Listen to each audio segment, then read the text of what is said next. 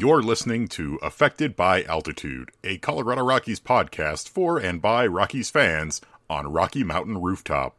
Thank you for joining us as we discuss all things baseball and Colorado Rockies.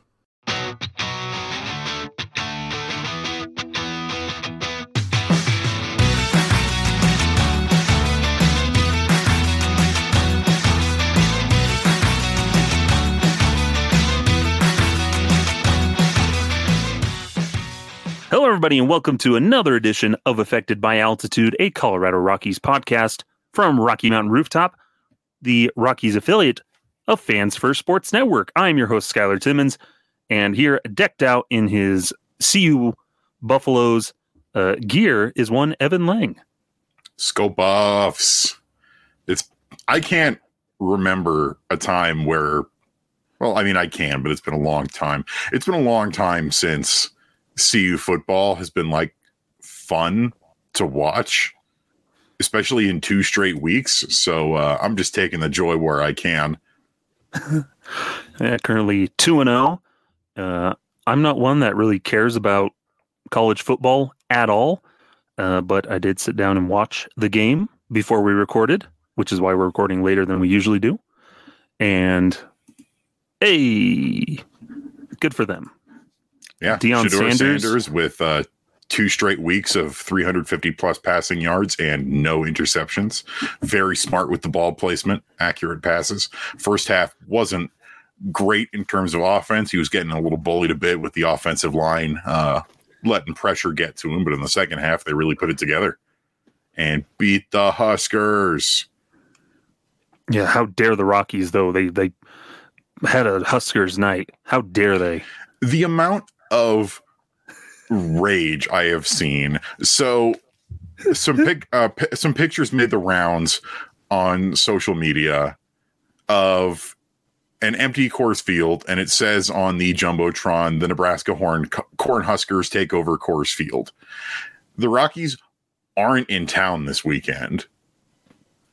And it was the stadium, which you can rent out for private events, was rented out, I believe, by the Nebraska Alumni Association on a weekend where the Rockies aren't in town, but a bunch of Nebraska fans are, because it's, the big rivalry game. And people are losing their minds over it. Oh, Dick Monfort and the Rockies don't support their local teams. All they care about's the money. It's like, you weren't going to be there for this. This was a private event hosted by the Nebraska Alumni Association. Mm-hmm. And especially they had a Nebraska night at the ballpark in like June, and nobody said anything. Mm-hmm. Oh, people just like to be angry for no reason. But it's silly because the Rockies have had a ton of college nights this year, including 3 for Colorado schools of CU, CSU, and Mesa. Mm-hmm. Oh, it turns out that Major League Baseball teams usually have college nights for the big schools within their demographic area that they cover. And that just happens to include Nebraska, as well as all these other Colorado schools. So don't get angry for no reason. You don't see CSU people losing their minds that Wyoming has a night at Coors Field. I mean, maybe you do, but it doesn't raise as big of a stink online as this did. The only way the Rockies can remedy it is have Deion Sanders come out and throw first pitch and come hang out at the game. Get that publicity. Cool. That would be cool. I would like that. Though he probably can't play center field anymore because he's lost so many toes or whatever. He moves around. He moves around okay for a dude with messed up legs and feet and not a lot of toes. Oh, he's usually hobbling around, though. That's what I noticed during the game today. He's just kind of gingerly hobbling around. Yeah. Deion took a lot of hits and had things like turf toe and other things during his NFL career. And people don't really talk about it, but it can really mess your feet up. And so he had like blood clots and circulation issues. He's had a bunch of toes amputated, but still a better base runner than Daniel Murphy was. Yeah, don't be hating on the Murph. who did retire again. Yeah, who freshly retired again. Good for him, which is weird because he was actually doing pretty good in AAA Salt Lake, but whatever. I think he probably realized that he was never going to get called up by the A's. That or he wanted to jump ship before he had to get called up to the Angels. Also likely. Man, I feel for Angels fans right now. Yeah, but we can sympathize with them with how ownership operates. At least they kind of tried. It just didn't work out for them. They kind of tried, and then when it didn't work out, they went with the nuclear option. Mm-hmm. And that's what I think makes it worse. But this is not a Los Angeles Angels of Anaheim of California podcast. This is a Colorado Rockies podcast. Even though the Angels are full of former Rockies, and we made sent 3 players over to them this year, plus a former one signed with them. Oh, 2 former ones signed with them. But yes, we are a Colorado Rockies podcast, and we've got a lot to talk about. Some interesting stuff. We've had some more roster moves. The rotation is getting set in stone for further seasons. One of them's on the injured list again. And then we've got some talk about some of the youngsters on the team, some promotions, some guys that are doing well, and some other roster moves and stuff throughout the show. So lots to talk about, Evan. But the big one here was on Friday. The Rockies announced they have signed Germán Marquez to a 2-year, $20 million extension through the 2025 season to keep him in purple through the 2025 season. He is recovering from that Tommy John surgery, and so it's kind of shores him up to pitch whatever for the 2024 season, and then hopefully a full season in 2025. $10 million both seasons. He can make probably around $11 million in bonuses in 2025 for $2 million apiece for 30 days on the roster and 60 days on the roster, and then $2 million apiece for 145, 150, and 160 innings pitched, and another $1 million if he is traded. So Germán Marquez sticking around through his age 30 season. What's your reaction to this, Evan? Because his future with the Rockies was a little up in the air after this season because of that club option for $16 million. I mean, unfortunately, it still kind of is, though not as immediate as it was previously.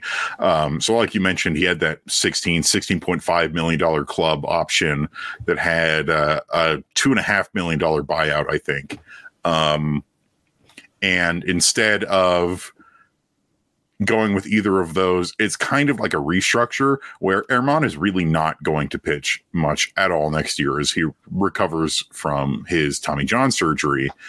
But you're doing right by, the club's finances of not having to pay that full $16.5 million, but you're also, not cheaping out on a guy who's played, so long with the Rockies so far and is on his way to being one of the few players in Rockies history who's played 10 straight seasons only with the Colorado Rockies. Germán's at 8 seasons right now, and this will bring him to 10 if he pitches at all in the 2024 season.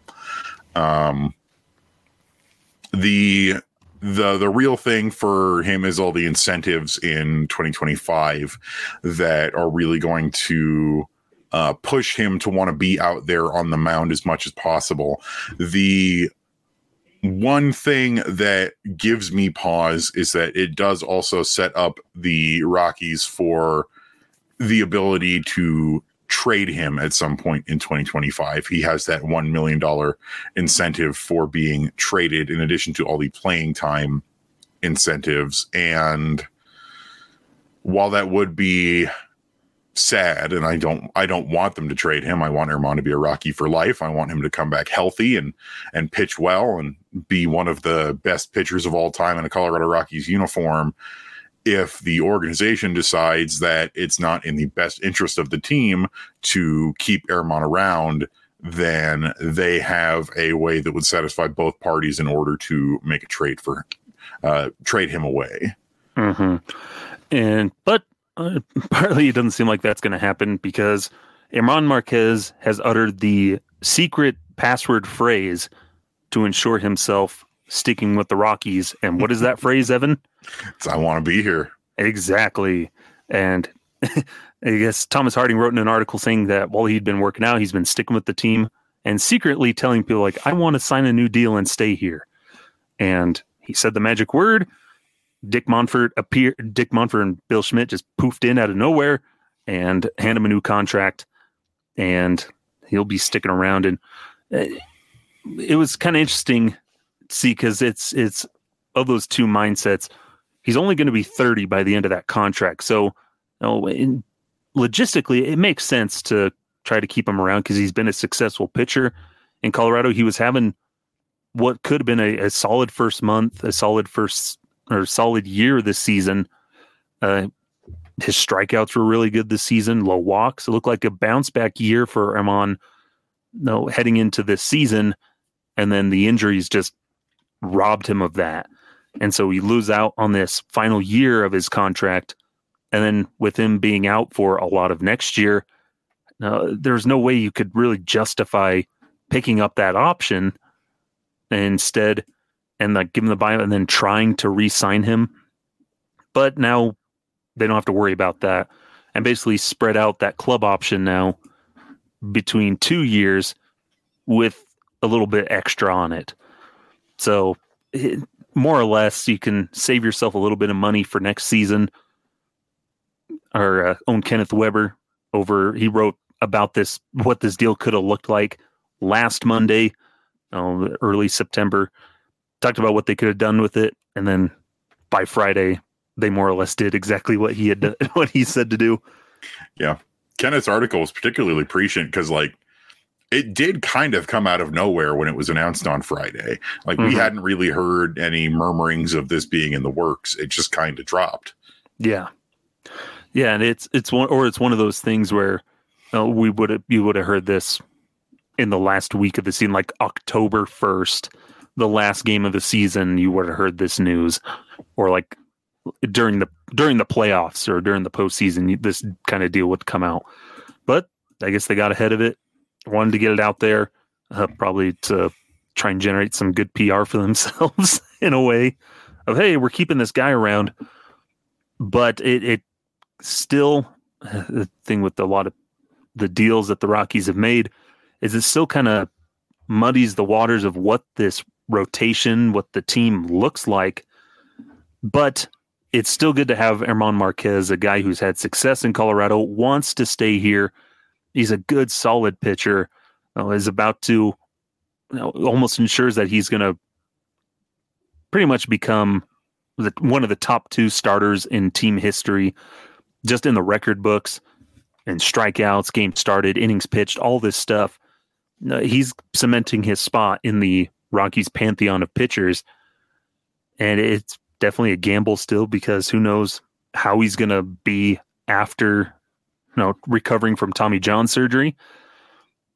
But it's good to keep that leader around because he wants to be here. He wants to be part of the, see the team turn it around. He's loyal and he wants to be here to see it through. Like a lot of these guys, they want to see it through and see the Rockies contend again, because it's probably for pride's sake, because you don't want to be feel like you're the one that's dragging the team down and why they're bad, but you want to be there to be why they're successful. But it's an interesting deal for Germán Marquez. Yeah, and it really does, he is on the precipice of so many different pitching records for this team. He's 4th all-time in pitching WAR.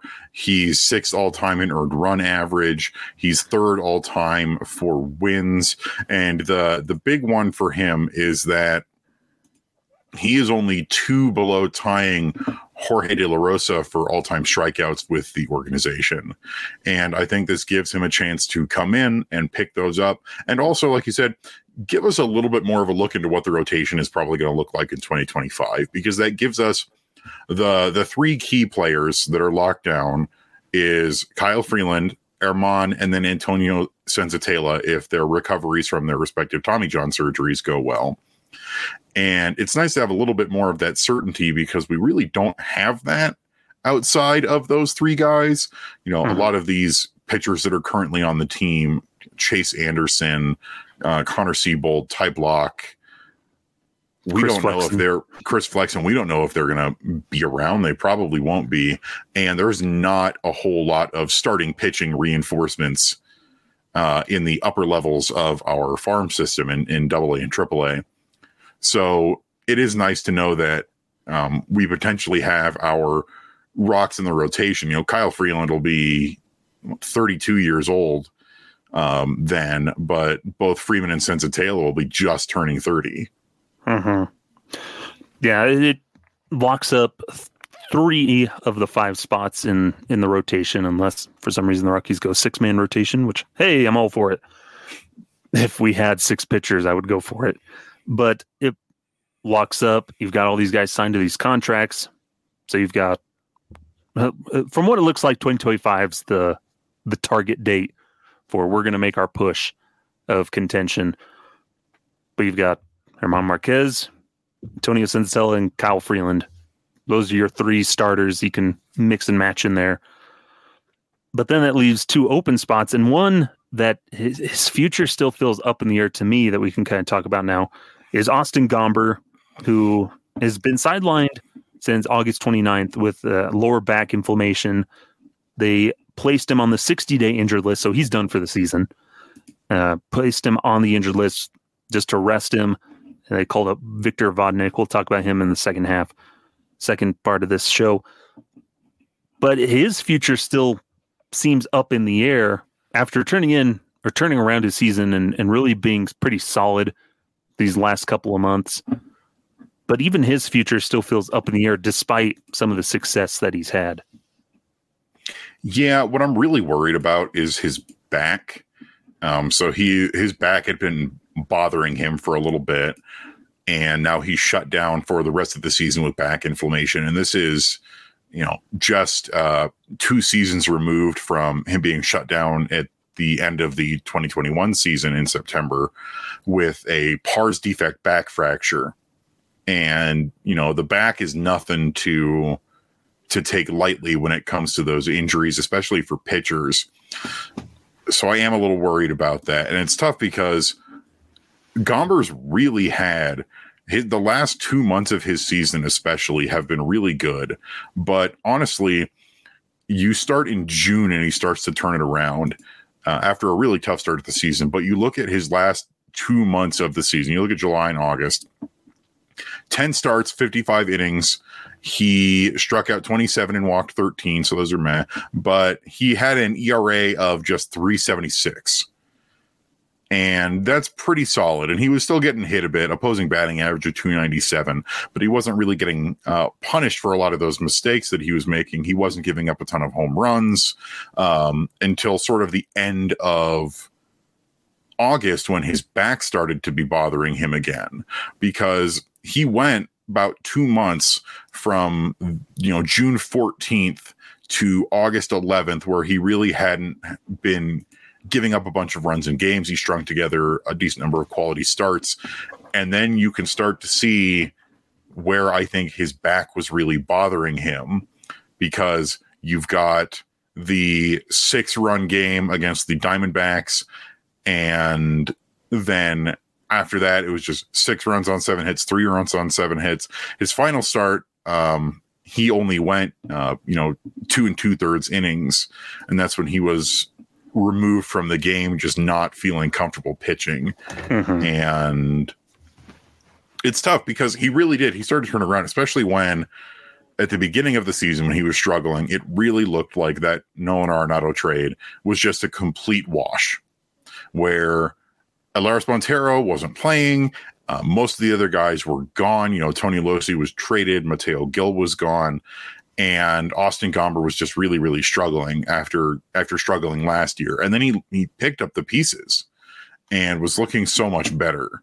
And I really hope that, he can recover and take next year to try and be even better. But he's going to be 30 next year. And he did put up 1.2 WAR per Baseball Reference this season. But it's really tough to say what his future is like for this team right now. Mm-hmm. Because then you have Peter Lambert, Ryan Feltner.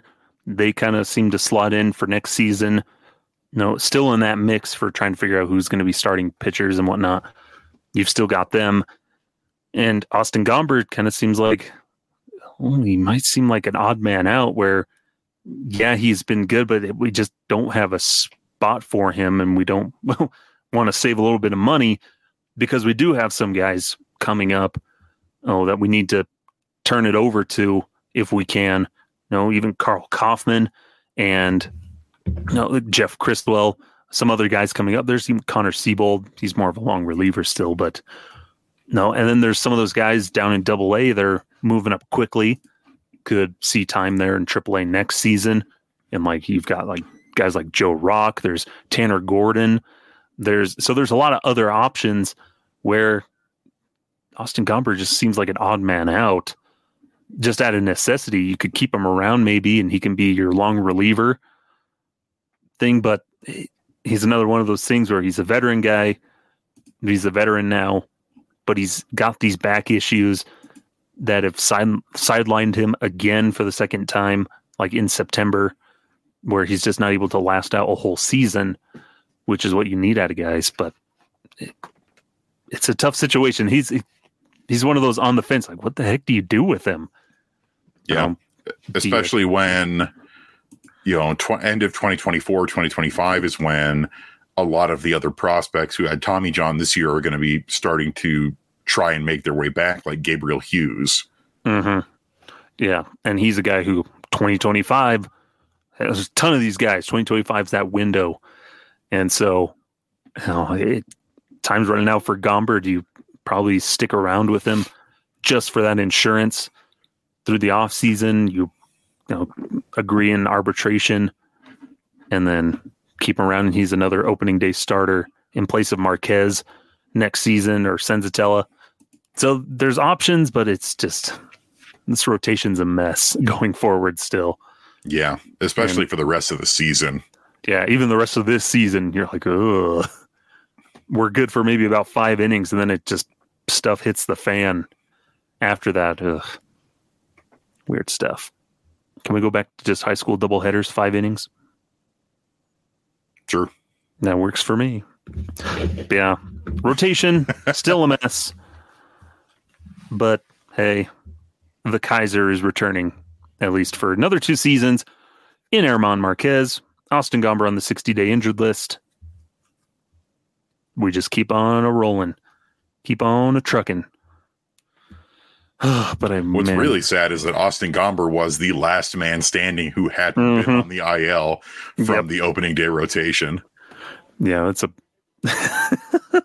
if you could go back in time, Evan, and tell yourself what the rotation would look like on September 9th, and you had to blow your mind and tell you that none of the starters in the rotation on opening day are going to be in the rotation in September, how would you react to that? If you told me outright that by the end of the season everybody's been hurt at least once, and 2 of your guys had to get Tommy John, and the rotation is a mess, I would have been like, yeah, that sounds about right.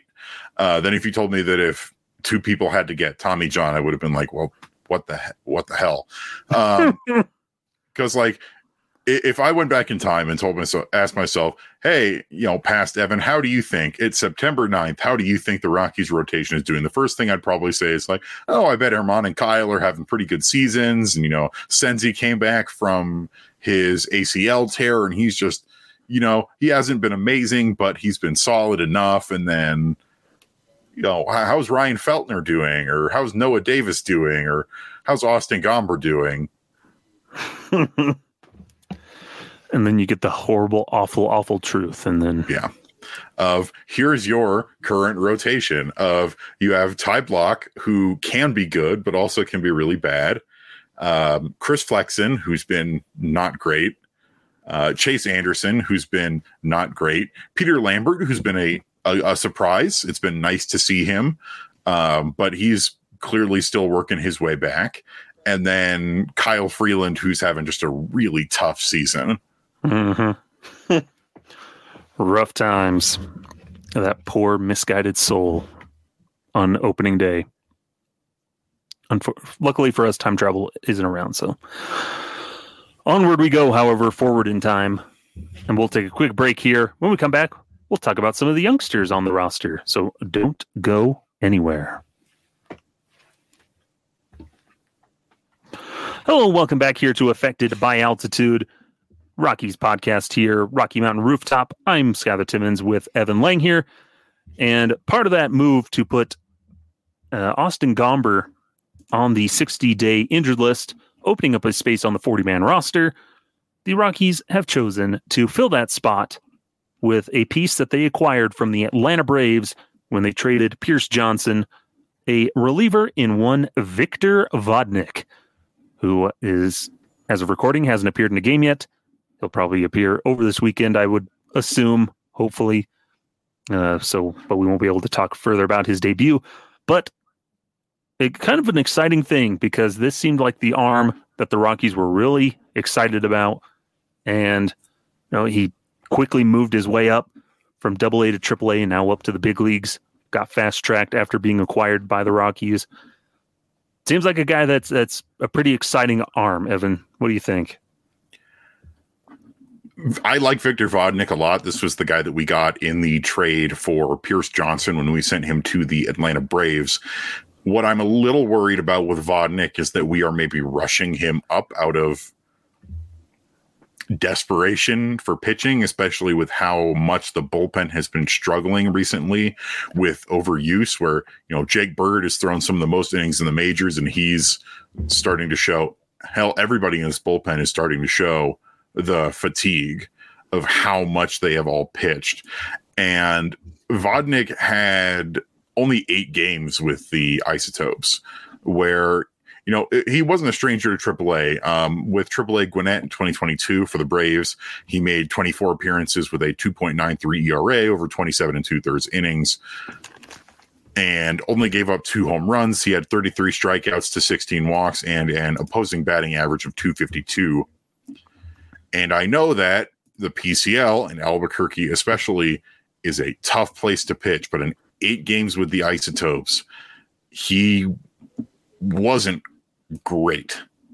He was pretty solid in Hartford for a couple games before we moved him straight up there.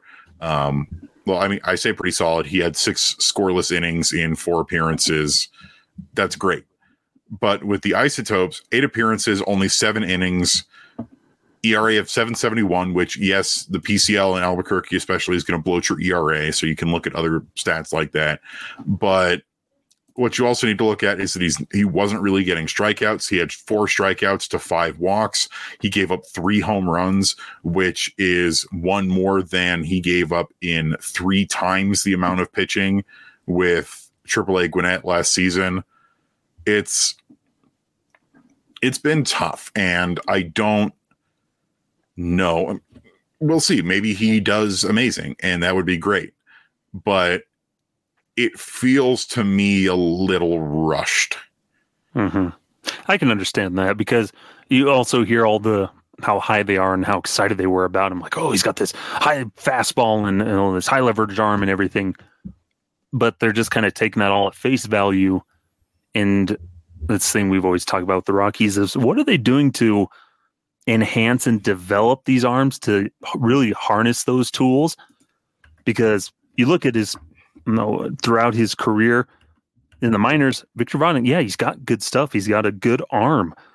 Can rack up the strikeouts, but he can also struggle with walks, with the command a little bit. And we're seeing that with a lot of guys in that Rockies bullpen, where command has been a problem for a lot of guys. Even when they get called up immediately, they're struggling with command. They're not pounding the zone. So it's going to be interesting. You would like maybe to see him get a little bit more development, or at least pitch more than 7 innings in Albuquerque before he reaches the big leagues. But it could be one of those things, like you said, a move out of desperation, even though there are arms that aren't, that wouldn't have required to be added to the 40-man roster. there's arms that you could have brought up that are hanging out down in AAA, like Riley Pint or something, but they clearly value Vodnik, and hopefully he can, come in and just guns a-blazing, pumping, firing darts into the strike zone and rack up some pound shouts. Just let him come in and just tell him, throw the heater. Yeah. Throw the heater, Victor. That's all we want you to do right now is just come in and pump your gas and see what we got there. From a development side, I get it. Of like, you call him up, there's 3 weeks left in the season. All right, Victor, hop on that mound. Don't worry about the results. Pump that gas. Mm-hmm. But we've seen other guys like Evan. Think about, Evan Justice, who has been struggling since getting called up and, struggled in the series opener against the San Francisco Giants. And you worry about a guy. This is a team that struggled with walks as a whole. And you worry about a guy like Victor Vodnik because, yeah, he's a guy with a 65 grade fastball that can hit triple digits, but he is also a guy who is going to spray the ball a little bit and get some walks. And you don't want to wreck his confidence.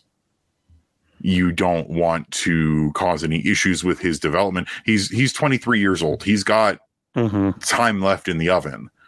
And it's something I do worry about with this big league coaching staff of developing pitching talent and putting them in the right situation to succeed with what they've got. Yeah. It's exciting to see them moving guys up and everything. It's just something we've harped on.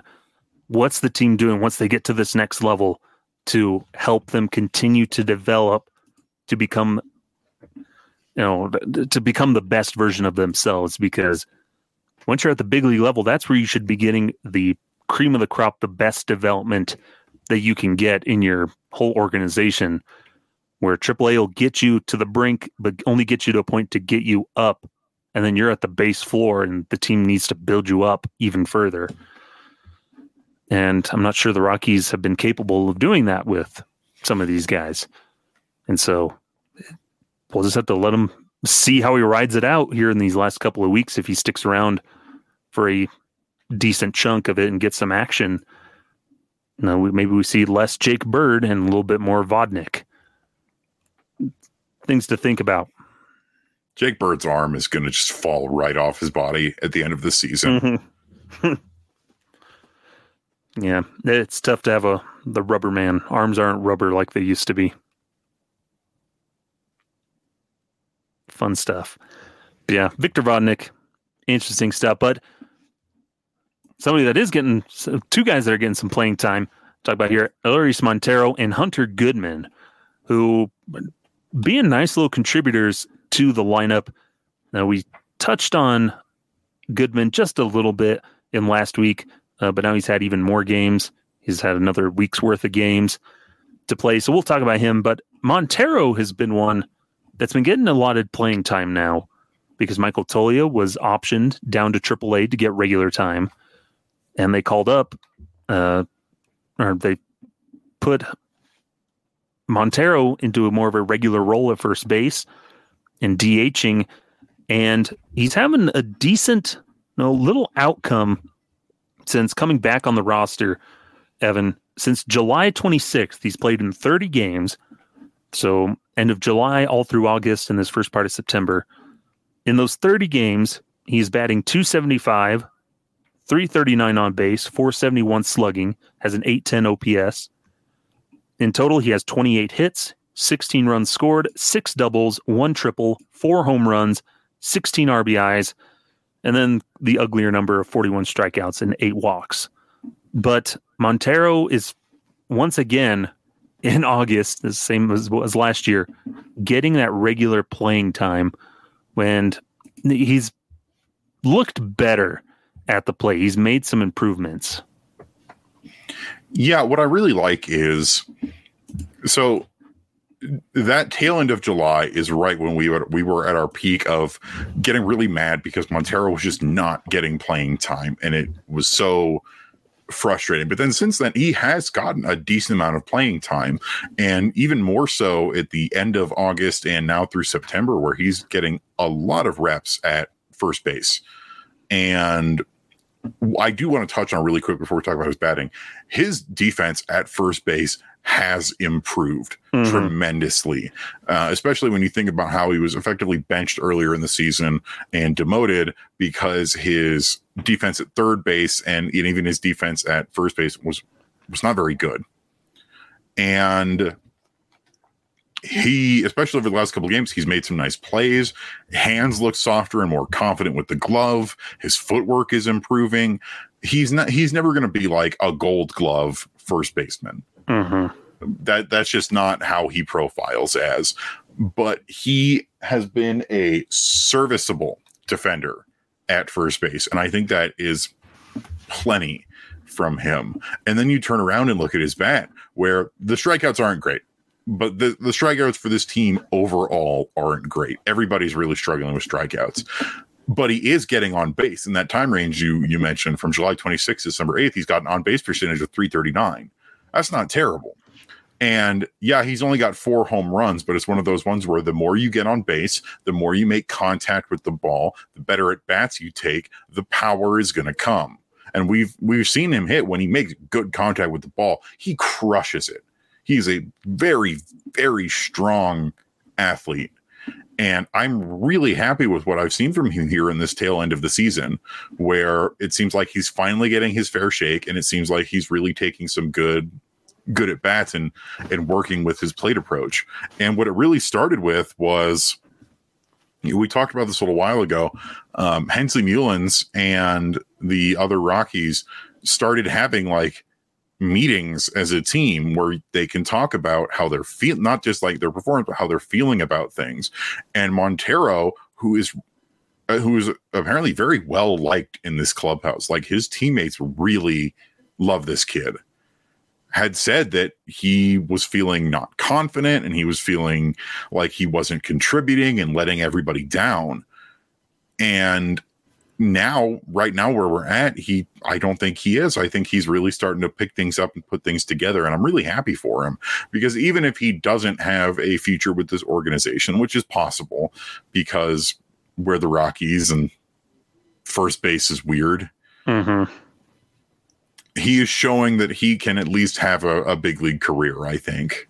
Yeah, that's what I think too. And what's nice here, they've had that meeting and he's been making some minor adjustments, trying to get mechanics right at the plate, head movement and things like that, trying to get control of that. He's working towards those things, and we can see that right now. Yeah, he's not hitting for the power, but I think right now his plan is trying to make contact and swing at better pitches. Yeah, he's working through that. He's a strikeout machine, and that's still problematic.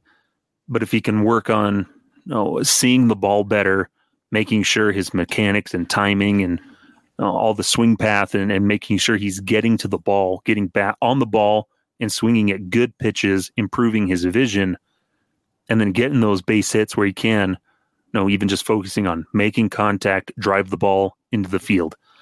Then power will come. And him being able to play a good, solid first base is good. And you can look at trading him if needs be. If there's a team that's, they're rebuilding and they need a first baseman and they have an opening, one of those teams might need that. Over there in the American League Central, they're always needing stuff. Things like that.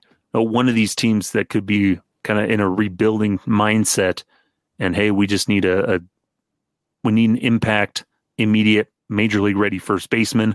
Montero fits that bill. And he's trying to figure out that bat. Once he can figure that out and just consistently make contact, cut down on the strikeouts, even just a bit, then, like you said, that power will come once he gets right at the plate.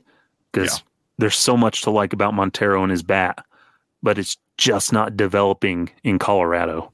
Yeah. And so many of our young guys are struggling with strikeouts right now. You look at Ezekiel Tovar, who's got 143, Brenton Doyle's got 131, and Nolan Jones has 104.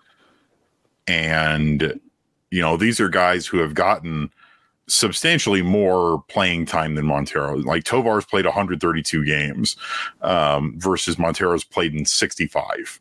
Mm-hmm. And yeah, Montero's 85 strikeouts in 65 games is a lot, but you are at least seeing him work on that. It's the same with Brenton Doyle. Brenton Doyle, you have seen him make adjustments in real time to his swing and his batting. And he outright said post-game a couple days ago that he wanted to, wait and work on making adjustments playing winter ball and in the off season and then come back strong next year. But with the results he was having at the plate, he was forced to try and implement adjustments during the season. And it's been the same for Montero. Mm-hmm. Yeah. That's the tough thing with baseball is unlike other sports where you maybe have a couple days in between games or a week, ball, you can make adjustments that way. You have time to with baseball, it's a day-to-day grind, and you have maybe 24 hours, 12 hours before trying to implement new things, new mechanics into your swing to try and right yourself. And it's a constant battle throughout the season. And so that's something these young guys are having to learn even more so, especially at the big league level where it's a little tougher to make those adjustments. Because just how the competition you're facing. But Montero, I think he's on the right path, and he's taking those baby steps forward the way he needs to. And whether it's the Rockies or somebody else, they'll benefit from him making that progress, which is good to see for old Monty. But speaking of other rookies that are really contributing, this one right out the gate is Hunter Goodman. And we talked about him a little bit last week, but since then, he has hit safely in 8 of his first 10 career games. This is from Patrick Saunders with 9 RBIs. He is the third player in franchise history to have at least 10 hits and 8 RBIs through their first 9 career games. The other two, Trevor Story in 2016 and Nolan Arenado in 2013. So Hunter Goodman is keeping some good company there in his first, 2 weeks in the big leagues, where he's another one of those guys he's contributing in the lineup, but not necessarily in the way that a lot of people expect him to in the home run department. Yeah, Goodman's been interesting because there are definitely still adjustments that need to be made. For example, he's got a 50% ground ball rate through his first 10 games, but he is taking some really good-looking professional at-bats when he is up at the plate. He's hitting 314, 359, 514 with an OPS of 873 and an OPS plus of 123 in those first 10 games. And no home runs. And this is a guy who tore the cover off the ball in AA and AAA. But he does have 3 doubles and 2 triples with those 10 RBI and even a stolen base. He has struck out 10 times, so he's striking out at least once a game. But he's also got 3 walks, which is not a terrible ratio. It's not amazing, but it's not awful. He's showing some really quality stuff from a young guy out there and it's like you said, he's in some great company for his performance so far. And he could establish himself through the rest of the season as a guy who's really going to be something special. Mm-hmm. And there's an article that you can find over on MLB.com through the Rockies blog about, he was making a swing tweak around there in July down in the minors that really helped him just rocket up to where he is right now. And it was watching video and noticing that in his swing path, when he was starting his swing, he was hitting a lot of hitting breaking balls pretty easily and a lot of home runs. And pitchers began to adjust to him and threw him a lot more fastballs. And he was fouling off a ton of them, wasn't catching up to them. And that's one of the things that I hate when I'm watching Rockies games is a fastball right down the pipeline, one that should be crushed. And how many times do we hear Drew Goodman? Oh, he just missed. He wishes he had that one back, because we're fouling it straight back to the glass. And Hunter Goodman, watching video, noticed that his bat was kind of dropping and beginning to lag on fastballs, especially at the beginning of his windup. Had nothing to do with the legs or the rotation, everything else, but it was just bat placement and where the bat was coming through the zone. Once he made that adjustment, then he starts, just absolutely rocketing fastballs, jumping on them, wasn't getting into those 2-strike counts immediately. And we see him get that meteoric rise through July and into August. And ultimately now he's with the big league team. And that's something that he's continuing to do now, which is pretty exciting to watch, is a young guy that just lives and breathes hitting. He's kind of the approach he takes seems like an old school type approach, an old soul type of approach, where he just seems like a guy that just lives and breathes, just dreams about hitting, kind of like a Dante Bichette type. But hopefully a better defender than Dante Bichette. Yes. He has knees that aren't just absolutely ruined. But he's making that progress, which is just awesome to see. And I think, like we said last week, he didn't have any walks, but his plate approach, it just seems like he should have more walks, but he doesn't. But he has 2 triples. He's rocking the ball. Home runs aren't there yet. Hasn't hit a home run yet, but it's coming. And I think it's just him working through some things, easing in, where he's just focusing on contributing and making solid contact on what's given him.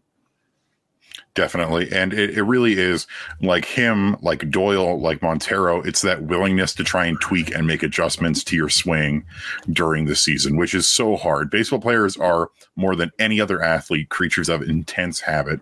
And it is so hard to make and implement adjustments during the regular season, especially like you said, It's a constant grind. There is no, we have 4 days off before we have to go back to practice. It's day after day after day. And that's the thing that ties these 3 together, is their willingness to work and make and implement adjustments into how they're playing. And I think it's really great to see. Something real quick. On 4-seam fastballs specifically this season, in the brief amount of time he's been up in the big leagues, he's slugging .833 against fastballs, has a .333 average. Dang. He has a 30% whiff rate on them.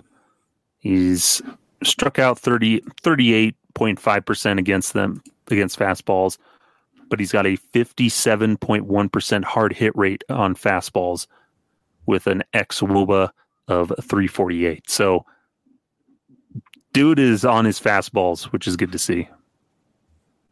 Yeah, it's the home runs are coming. They'll come. They will come. If you build it, they will come. But fun stuff. So yeah, that's Monty and Goodman making progression. It's good to see, which is what all you can ask for at this point in the season. Oh yeah. But we'll take one final break here. Close things out. We'll kind of mop up some other news and stuff with the Rockies. So don't go anywhere. We'll be right back.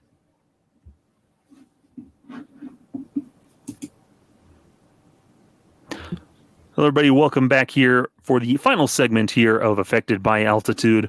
Skylar Timmons here with Evan Lang. Last bit of news here that we can kind of mop up on. A bit of a surprising move was Coco Montez was designated for assignment. He did get outrighted to AAA Albuquerque, so he's still in the organization, but he was DFA'd, and Cole Tucker was added to the roster once again. Cole Tucker, if you remember, had like a week with the team not too long ago, in like July or something, or in August a bit. I can't remember. Time is a flat circle.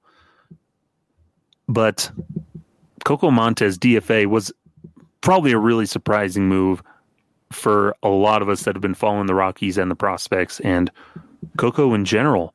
But Evan, I know this was one that you're not much of a fan of, with him getting DFA'd. It's so frustrating to me because Coco Montes barely got any playing time at the big league level this year. He's mostly been down in AAA Albuquerque. They added him to the 40 man. He got 38 at bats and then was sent back down, and now he's been DFA'd. And yeah, in those 38 at bats, it wasn't super great. He had 2 doubles and a home run while going 7 for 38, and with an OPS of 560. But again, that's 18 games and 41 plate appearances. And now I think we got lucky that no one claimed him off of waivers because he's been having a really good season in Albuquerque this year. OPS of 941, 19 home runs, 5 triples, 23 doubles. Coco Montes is a good player. And yeah, maybe he'll end up just being one of those like quadruple A players. He is 26 right now, but it is so frustrating to me to watch this happen, especially when you had the immediate obvious option of who to DFA, and that's Harold Castro. And I've written extensively now about how it makes no sense how attached to Harold Castro this team is, where he's got negative 1.4 WAR. He is one of the least valuable players by wins above replacement in the entire league, and he keeps himself stuck on this roster and he keeps getting playing time. Right now, before Saturday's game starts, he's in the starting lineup. Mm-hmm. Which it makes even less sense because we called up Cole Tucker, and Cole Tucker hasn't even sniffed an at-bat since he was called up. But he's a left-handed veteran, Evan. He's hitting Harold. But he's not hitting very well. It's like this has been a career worst year for Harold Castro in pretty much every offensive category. He has been bad. He's only hitting 258. His on-base percentage is 273, one of the worst on the team. His slugging percentage just .323, and he's got that OPS of 596. So Coco Montes had an OPS not that much worse than Harold Castro's. And I would have much rather been giving Coco Montes that playing time. I would much rather be seeing Coco Montes at second base this evening than Harold Castro. It makes no sense to me at all why Harold Castro, and I'm sure he's a lovely guy. His teammates all seem to really like him. He was well loved when he was in Detroit, but his performance this year does not justify potentially losing other players. Like, we could have lost Coco Montes. We could have lost Cole Tucker in order to facilitate him continuing to be on the roster. And like I've said in my article, like we've discussed in our writer's room, Castro is arbitration eligible starting next year. So either we non-tender him and we wasted an entire season having a guy with a negative 1.5 WAR on our team, or we keep him next year and we're paying a guy who had a negative 1.5 WAR last season upwards of $2+ million. Just for hindsight, Jason Giambi was getting paid $1 million. Was it that first season after we had acquired him in 2009? He was getting paid just $1 million salary the next couple of seasons.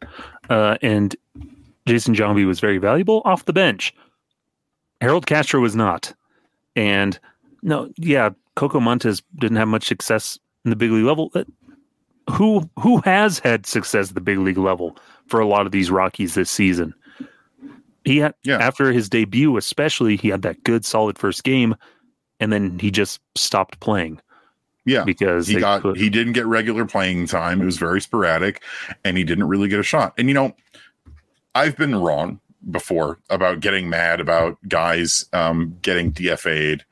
A good example is Colton Welker, where Colton Welker is currently not with any organization after getting DFA'd by the Giants this year. But that doesn't mean that, he or Coco or anybody shouldn't be getting more of a fair shake than they actually got. Yeah. And like, if you're going to bring up Cole Tucker, then play him. Yeah. Because I like Cole Tucker. He brings something to the team that is still sort of missing. He's got the switch hitting, athleticism, and the dude can draw walks. Like, he's improved that quite a bit. He can draw walks while still making a lot of contact and being a good switch hitter. But who knows if he's going to get that action, because especially here in September with 28-man rosters, you're still going to roll out your regular 9 for the most part, aside from a couple of guys. And Coco, he defensively, he's got it. Offensively, he's shown it that he can do, that he's a really good hitter offensively, but it's just hasn't gotten the shake. And with the Rockies at the big league level, which is sad to see, and the fact that he gets DFA'd to make room for Cole Tucker when you didn't even really need to bring up Cole Tucker for anything. He just seemed kind of like a random call up again, but it's just a weird situation. Where is Cole Tucker going to play? Because when's he going to play? The outfield, when is he going to play? The outfield is packed. The infield is set. Cole Tucker's naturally a shortstop. They're not going to take Tovar out of the lineup, so you could put him at second base, but apparently that's where you want to put Harold Castro for some reason. And it's weird. The lineup for tonight in general, and this is going to be dated by the time this episode goes up, is weird because Doyle. But it's a lineup from the weekend, pretty much. But Brenton Doyle is sitting out for his second game in a row. Brendan Rodgers is sitting out after he had a day off just a couple days ago. Mm-hmm. And it'll be Nolan Jones's second start in center field. Hunter Goodman's in right field and Sean Bouchard is in left field. And I get that you want to get Sean his playing time now that you've brought him back, but it's a strange lineup construction, and it's just exacerbated by how frustrating it is, how much this team just has an iron grip on Harold Castro. It's the same as with Jurickson Profar earlier this season, and it took them a long time. It took them way too long, but they finally got rid of Jurickson Profar, and it's September 9th. We're going to lose 100 games. There is no reason for Harold Castro to be on this team or getting playing time. Yeah. And things are just going to give you more weird when Chris Bryant inevitably comes back here in these final couple of weeks of the season. Where does Harold Castro survive yet another round of cuts? Yeah, because you've got to get rid of somebody to make room for Bryant on the roster. Yeah. And he's only on the 10. He's only on the 10 days, so you don't have to clear spot on the 40. But somebody's got to go. Yeah, weird stuff. But yeah, it's just a shame to see. We'll see what happens with Coco if maybe he becomes one of those minor leaguers, because teams are, more and more just releasing their prospects because you just don't have the room on rosters in the minors, and so you have to make space. Maybe he gets released, or they try and figure out how maybe they can trade him in the off season or something. But weird roster stuff. Hopefully Cole Tucker gets some action, because we like to see him play, but we'll see. Yeah. It's just something that always really bothered me, is that if you call up a guy, give him the playing time. It is so meaningless and so pointless to call somebody up and just have them sit on the bench. You're just wasting everybody's time. Mm-hmm. You know what happens when you're playing MLB The Show in franchise mode? If you call a guy up and you call a guy up on your roster, when you go into the lineup menu, the game will prompt you. It has, bench coach says so-and-so hasn't played in a while. And this is after you immediately called them up. Like, this guy hasn't played in a while. You should consider putting him in the lineup. Like, even the game will prompt you to put in a guy you immediately call up. So why isn't Mike Redmond going to Bud Black and going, hey, put Cole Tucker in the lineup? I don't know. It's weird. It's another. I know people are probably tired of hearing us harp on this, but it's another reason of why I think and why I'm more and more convinced recently that this team needs a top to bottom coaching change. Mm-hmm. It's maybe time to clear out the house and bring in new faces. Mm-hmm. And of pretty much everybody in this coaching staff, the only guys that I would say, yes, we need to make sure we keep them is our buddy Warren Schaefer, because we love Schaefer, and he just got promoted to the third base coach. Vinny, I think Vinny is a great presence in that dugout. Maybe even give him a little bit more say in that coaching staff. And I would say Hensley Mullins, and maybe guys like PJ Piliteri and the rest of Bam Bam's assistant coaching staff. Mm-hmm. But ultimately, it's the new manager who gets to bring in the new blood. So that is true. Pretty much if and when the head coach or the manager leaves, it pretty much just wipes the slate clean with everybody else. If it's done in the off season. I do think that this needs to be the last year of Bud Black.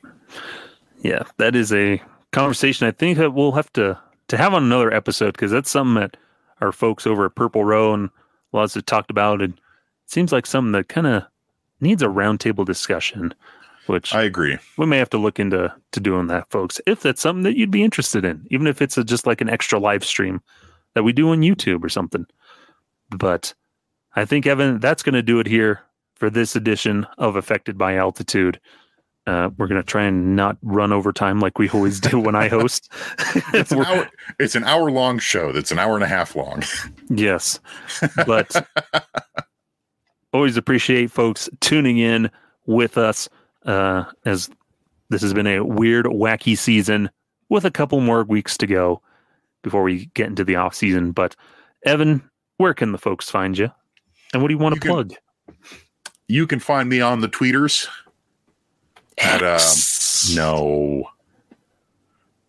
you can find me at X, the social media platform formerly known as Twitter, as all of the media outlets refer to it now. Nobody refers to it straight up as X, which is very funny to me.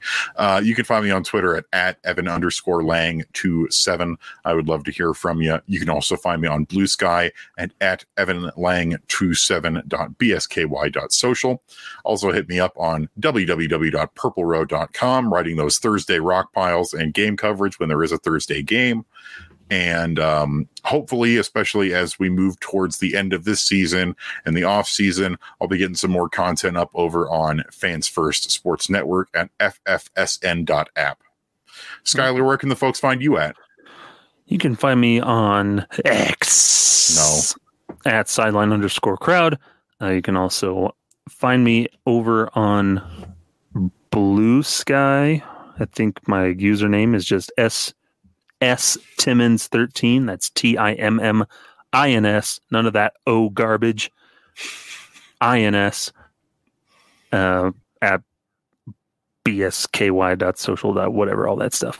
But yeah, S Timmons 13 over on Blue Sky, and then at sideline_crowd on Twitter. Also, should we just start calling it Revolution X? Did you ever play that arcade game with Aerosmith? Is that the one where you have like a CD launching gun? Yes. I think I've played it. I know of it. I definitely know of it. We had it on Super Nintendo. What are you talking about? That game was awesome. It's really weird. It's a really weird game. The heyday of SNES and Genesis ports of arcade games. Mm-hmm. It had Aerosmith in it. Oh, all the sponsored content. You remember the Wu-Tang Clan game on the PS1? I know the fighting game, yeah. Yeah. And that controller that's shaped like the Wu-Tang Clan logo. Wasn't Wu-Tang Clan at the Buffaloes game? They were. So there you go. Full circle. We started off talking about Colorado Buffaloes. We ended with the Buffaloes. Time is a flat circle. It's like poetry. It rhymes. It's so dense. Every scene has so much going on. Anyways, with that last word of wisdom. The last thing I did forget to say is you can find us on the Rocky Mountain Rooftop Twitter account. That's at Rocky Mountain Rooftop, at ROCKYMTN Rooftop. And find our written content at purplerow.com. That's going to do it here for this episode. I'm Skylar. That's Evan. Thank you for joining with us. Be on the lookout for a new episode of Every Rocky Ever this coming week as well. Evan, hit him with it. F him up, go see you. Farewell.